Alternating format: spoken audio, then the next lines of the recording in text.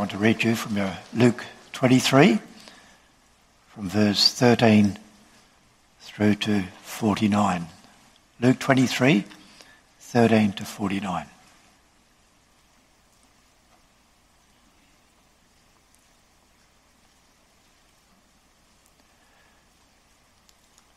Hear the word of God. Pilate summoned the chief priests and the rulers and the people, and said to them, "You brought this man to me as one who incites the people to rebellion. And behold, having examined him before you, I have found no guilt in this man regarding the charges which you made against him. No, nor has Herod, for he sent him back to us. And behold, nothing deserving death has been done by him. Therefore I will punish him and release him." Now he was obliged to release to them at the feast one prisoner. But they cried out all together, saying, "Away with this man, and release for us Barabbas." He was one who had been thrown into prison for an insurrection made in the city and for murder.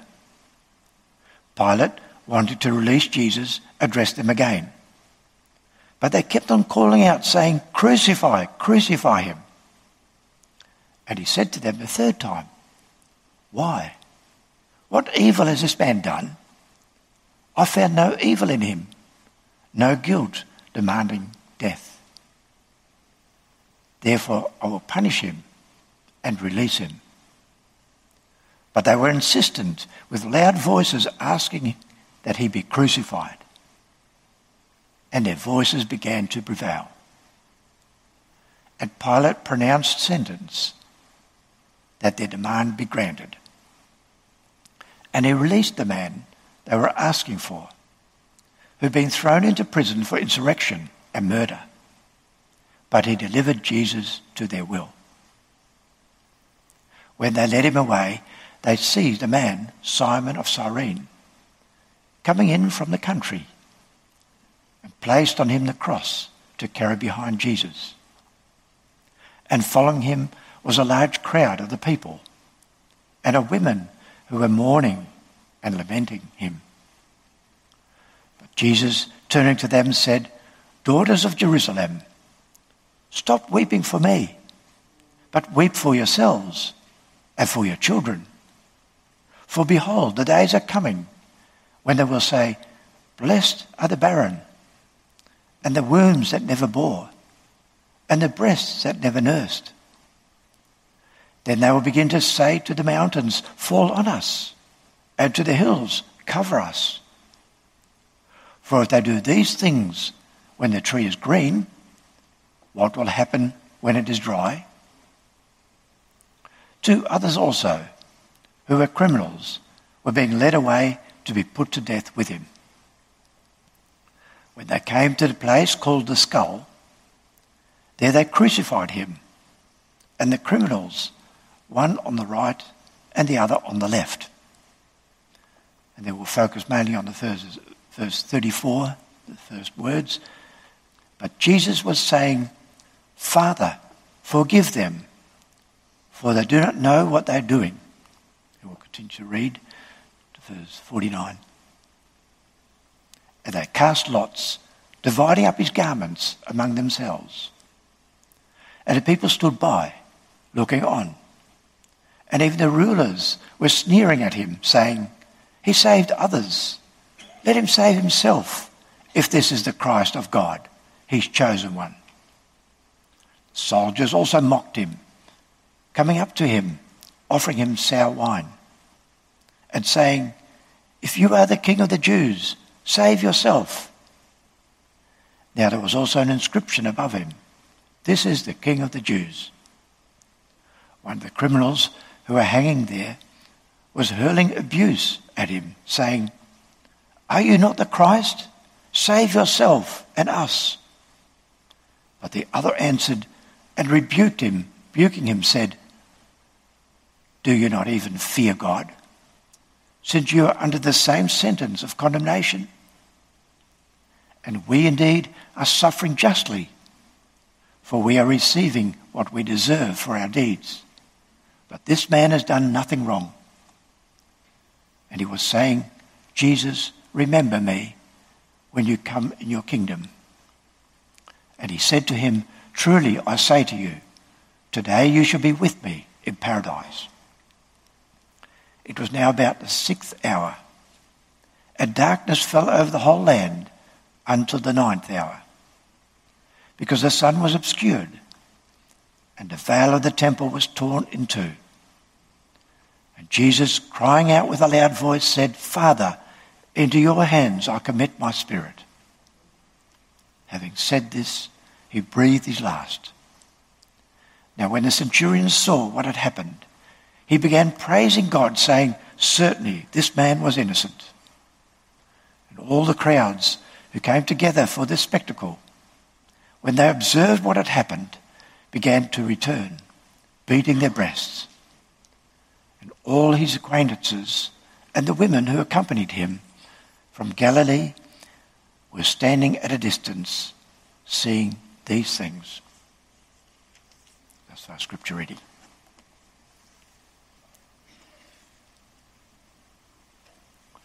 Shall we pray?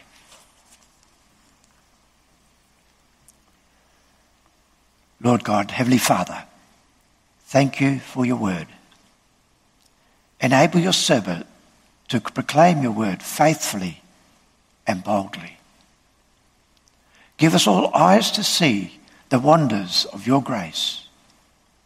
Open our hearts that we may receive and embrace your gospel message. In Jesus' name we pray. Amen.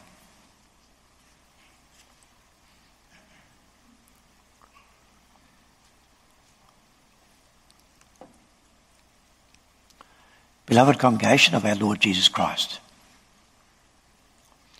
Jews and Gentiles worked together to get Jesus on the cross. And while he was on the cross, they together ridicule him. A wonderful king there on the cross. Jewish leaders, Roman soldiers, even one of the criminals with him on the cross, do not leave him alone. Is this the King of the Jews? But beloved, what does Christ do? During this terrible suffering and pain, does he complain about his distress? Does he call God's judgment upon his enemies? The contrary is true. The first thing our Lord Jesus does on the cross is pray. Pray. No, not for himself, but for his enemies. And that's what we're going to look at this morning. When I preach to you the word under the theme, Christ's first words on the cross is a prayer for his enemies. Christ's first words on the cross is a prayer for his enemies. He prays, firstly, Father, don't punish them. Secondly, punish me alone. And thirdly, let them first hear the gospel. Would you ever have expected this? While the worst possible pain cuts through his hands and feet, our Lord Jesus prays for his enemies. While those same people express their hatred and scorn against him, he prays for them. Who would do that? What do you do when someone hurts you deeply? When someone rejects you, humiliates you? What do you then do? Do you start praying for that person? Yes, that's indeed what Christ taught us. Did he not say, love your enemies, do good to those who hate you, bless those who curse you, and pray for those who mistreat you? Luke 6 verse 27 and 28. Is that what you do? pray for those who curse you, offend you? Don't we often become angry with such a person? Don't we often want bad things to happen to such a person? That's a natural reaction, a reaction we can understand. But remember, it's a reaction of the flesh and not of the Spirit of God. Well, this is not how our Lord Jesus reacts. And he wasn't just dealing with people who offended him. It was far worse. He was dealing with torturers, murderers. Yet he prays for them. Father, forgive them. Christ could have got thousands of angels at his disposal. He could have destroyed his enemies just like that. This is what they deserved. After all, what are they doing? They're laying violent hands on the Son of God. He came to his own, and his own did not receive him. John 1 verse 11. The mediator of the covenant came to his own people, but they crucified him. How did it go in the Old Testament with Korah, Dathan and Abiram? When they rebelled against Moses, the man of God, the earth opened its mouth. God in his wrath allowed them to be swallowed up alive. And then they only had given Moses a big mouth. They'd only despised the mediator of the old covenant. And God consumed them. At Calvary's cross, the offence is far worse. The people do not only ridicule the Son of God, they torture him in the most terrible way. They nailed him to the cross and now let him die slowly on the cross from pain and exhaustion. If ever anyone deserved the fire of God's wrath, then certainly these people. Should the earth not open its mouth and swallow them up alive? Should not fire come down from heaven and destroy them? Yes, that's what they deserve. But what does the Son of God do? When he has so terribly and disgracefully been tortured, he prays, Father, forgive them. Do not let the earth open its mouth. Do not let fire come down from heaven to devour them. Do not give them what they deserve. Don't punish them. Hold back your wrath. Forgive them. Yes, beloved, this is how far Christ's love goes for his enemies.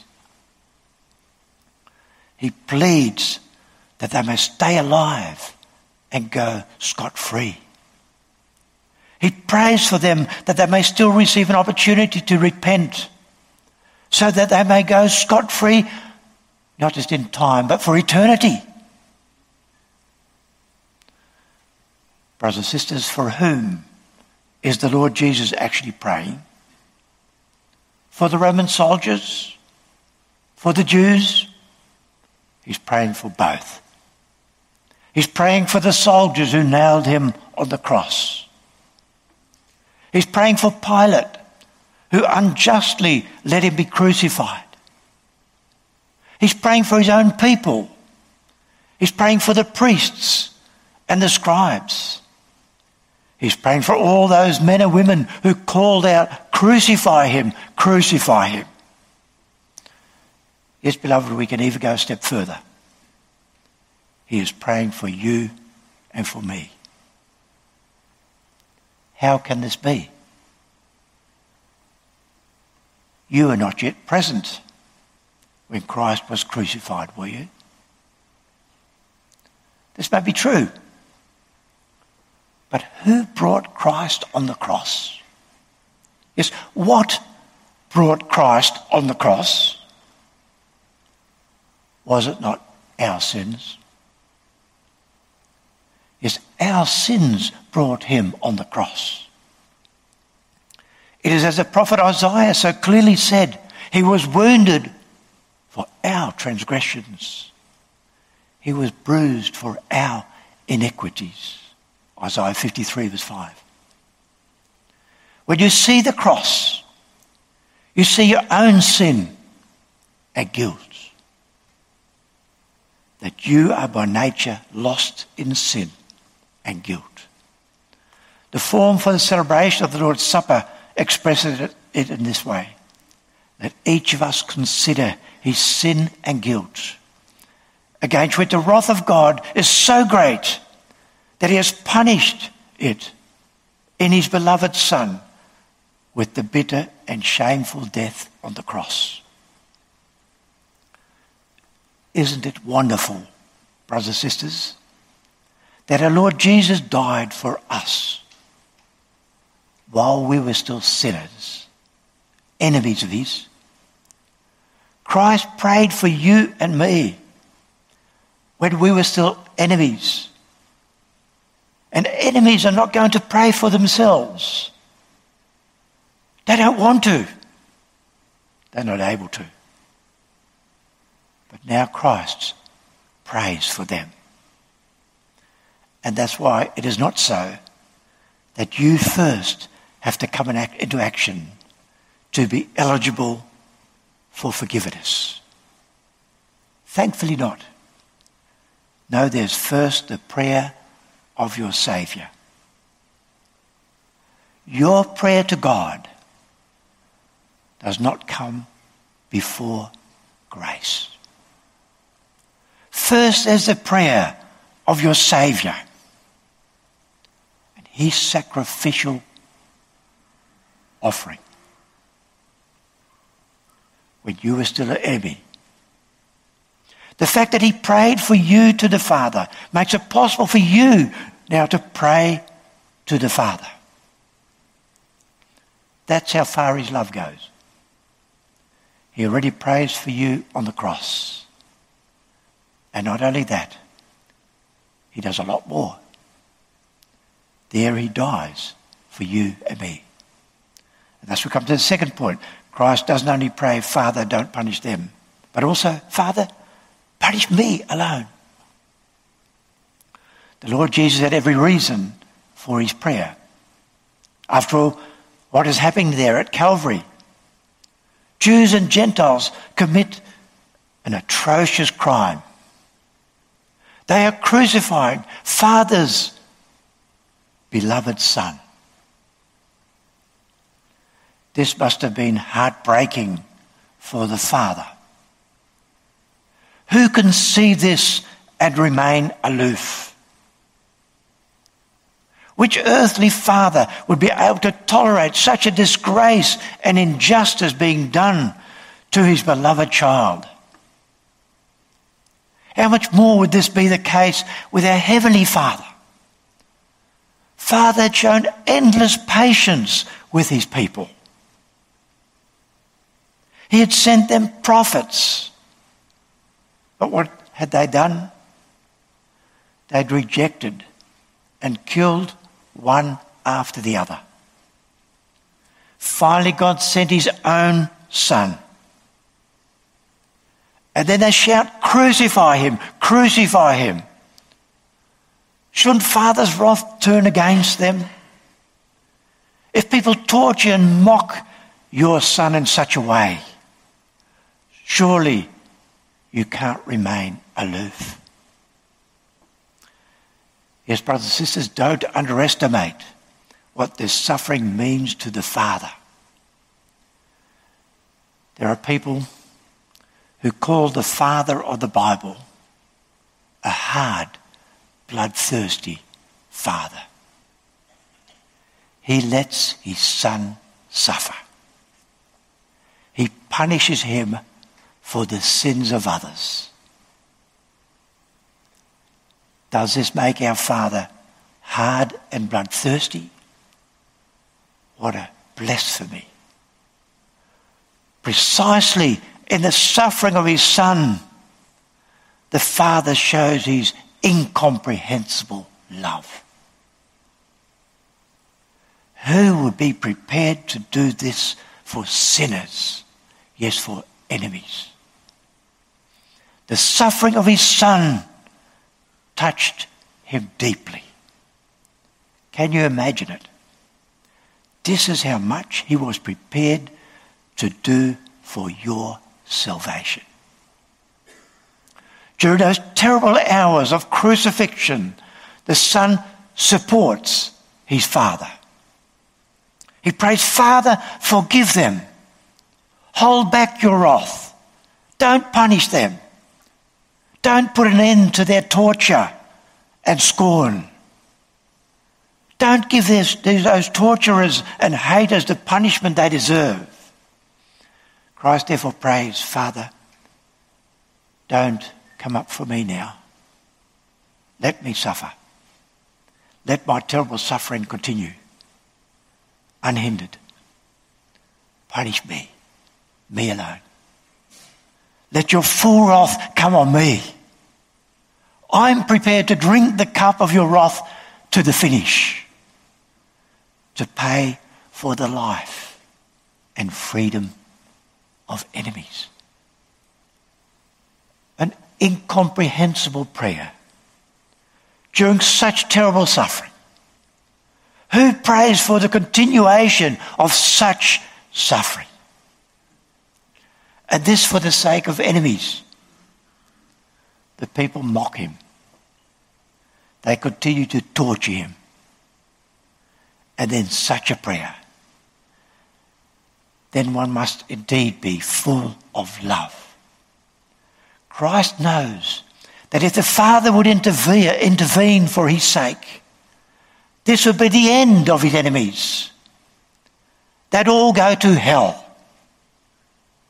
Christ knows that his redemptive work would then be over.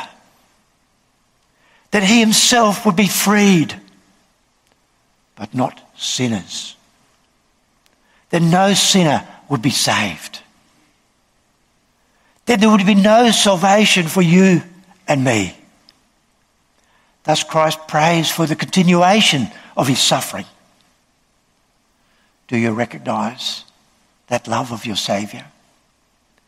His love to the very end. He doesn't wish hell to his enemies, but heaven.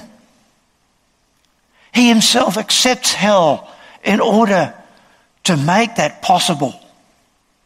Nothing is too much for him to save sinners, not even that hellish agony and pain.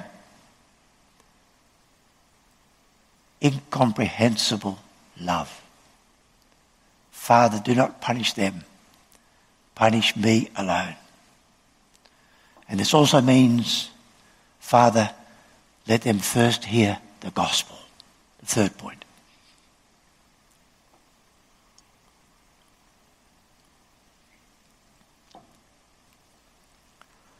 In his prayer, Christ speaks of ignorance. Father, forgive them, for they do not know what they're doing. Don't the Jews and the soldiers know what they're doing? Surely they know they're busy crucifying Jesus. Surely they know that he is in fact innocent. It's not without reason that they got false witnesses to accuse him. And Pilate emphatically mentioned 3 times that Jesus had done nothing that deserved death. That he was innocent. But they cried out, crucify him, crucify him. In a certain sense, they therefore knew what they were doing. They were crucifying the innocent man, Jesus. Yet they're not fully aware of it all. They do not realize that they're busy crucifying the very Son of God. They don't fully realize the satanic work they're involved in. Peter later on mentions to the Jews, I know that you did it in ignorance, as did your rulers. Acts 3 verse 17. Concerning the cross, there is still a lot of misunderstanding, even among the disciples. How much more among Christ's enemies? No, this is no excuse. They could have known. The word of God had been entrusted to them. The prophets had already spoken about the Christ in clear language. And Christ's behaviour and preaching testified of him as the promised Messiah. His words and deeds were unique, unheard of, perfect, full of authority, divine, fulfillment of prophecy. But the Jews didn't want to accept it.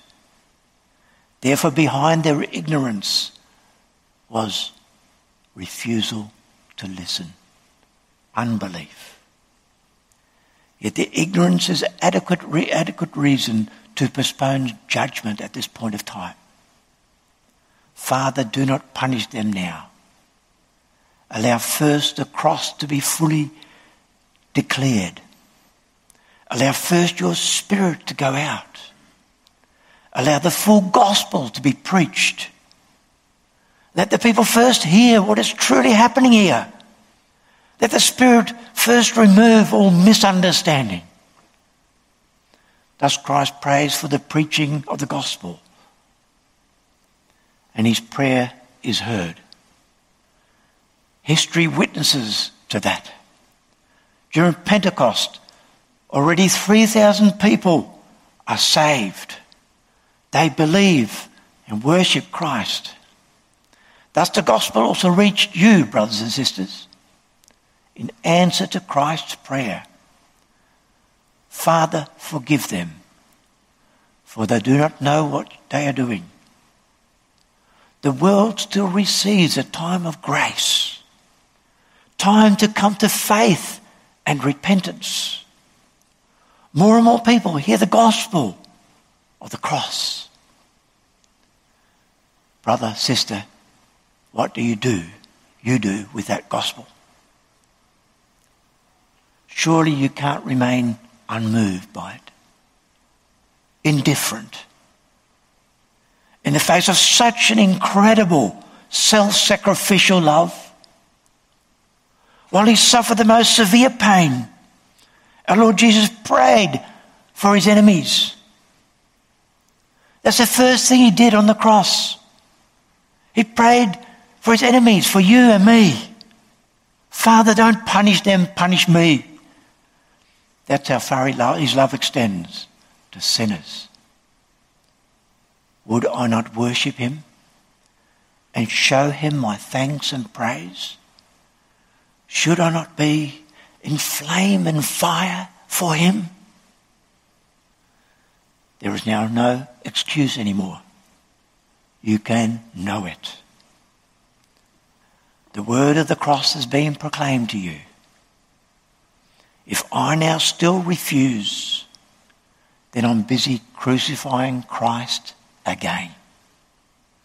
And this is far more serious than the first crucifixion at Calvary. Let us then together worship him as our only and complete Saviour. Hear him on the cross pray to Father.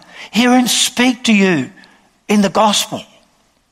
Let his word resonate in your hearts and in your lives. And if you don't, then sometimes through weakness fall into sin.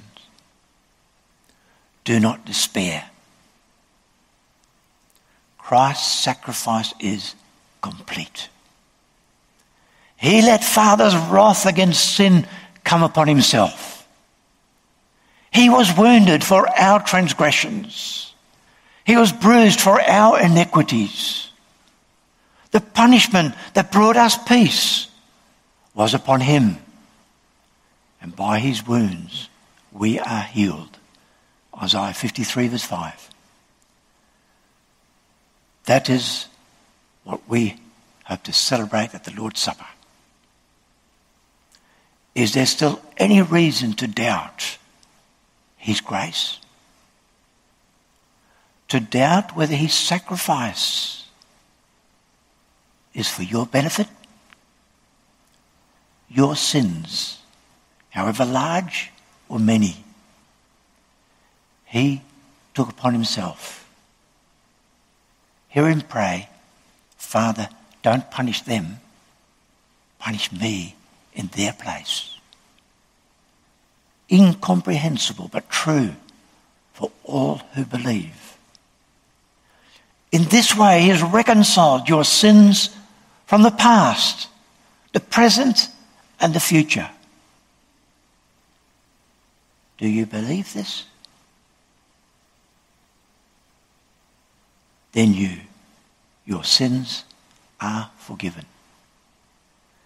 Then you can celebrate this amazing grace with joy and thankfulness at the table of our Lord.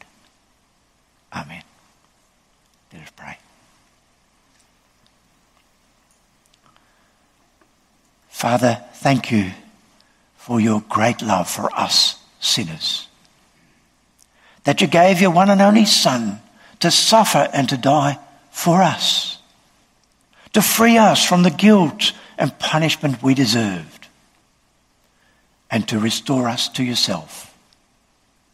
Thank you for the incredible love of your Son, that he willingly accepted the cross to save us, that he even prayed for our rescue while suffering hellish agony and pain. Help us, Father, to recognize that self-sacrificial love with awe and wonder, and to accept it in faith. May we all find shelter in Christ's sacrifice and be assured of our salvation. Keep us close to you and bless us as we hope to celebrate that salvation in Jesus Christ. In his name we pray. Amen.